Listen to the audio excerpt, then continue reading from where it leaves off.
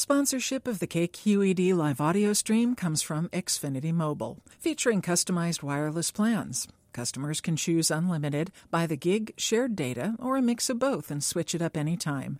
Learn more at xfinitymobile.com. From KQED News, this is California Money. I'm Kelly Wilkinson.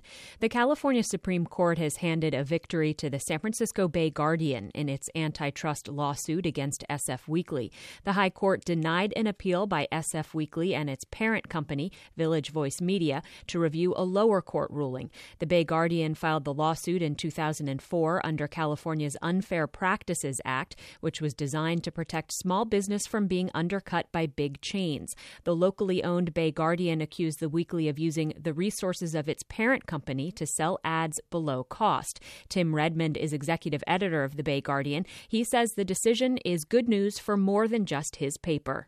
There's chain coffee stores, and there's chain hair salons, and there's chain hardware stores, and it's like a few big companies are trying to control all business in America. This gives the local folks a fighting chance for fair competition. In a printed statement, Village Voice Media blasted the decision, saying it's a, quote, sad day for consumers who deserve the lower prices that only aggressive competition provides. But John McManus disagrees. He's director of the Bay Area watchdog group, Grade the News. The state Supreme Court's decision ensures that the Bay Guardian continues to offer the kind of feisty, independent journalism it has since its founding in the mid-'60s. McManus says that's especially important because the Bay Guardian is one of the last remaining independent papers in the region. For California Money, I'm Kelly Wilkinson. More news online at kqednews.org.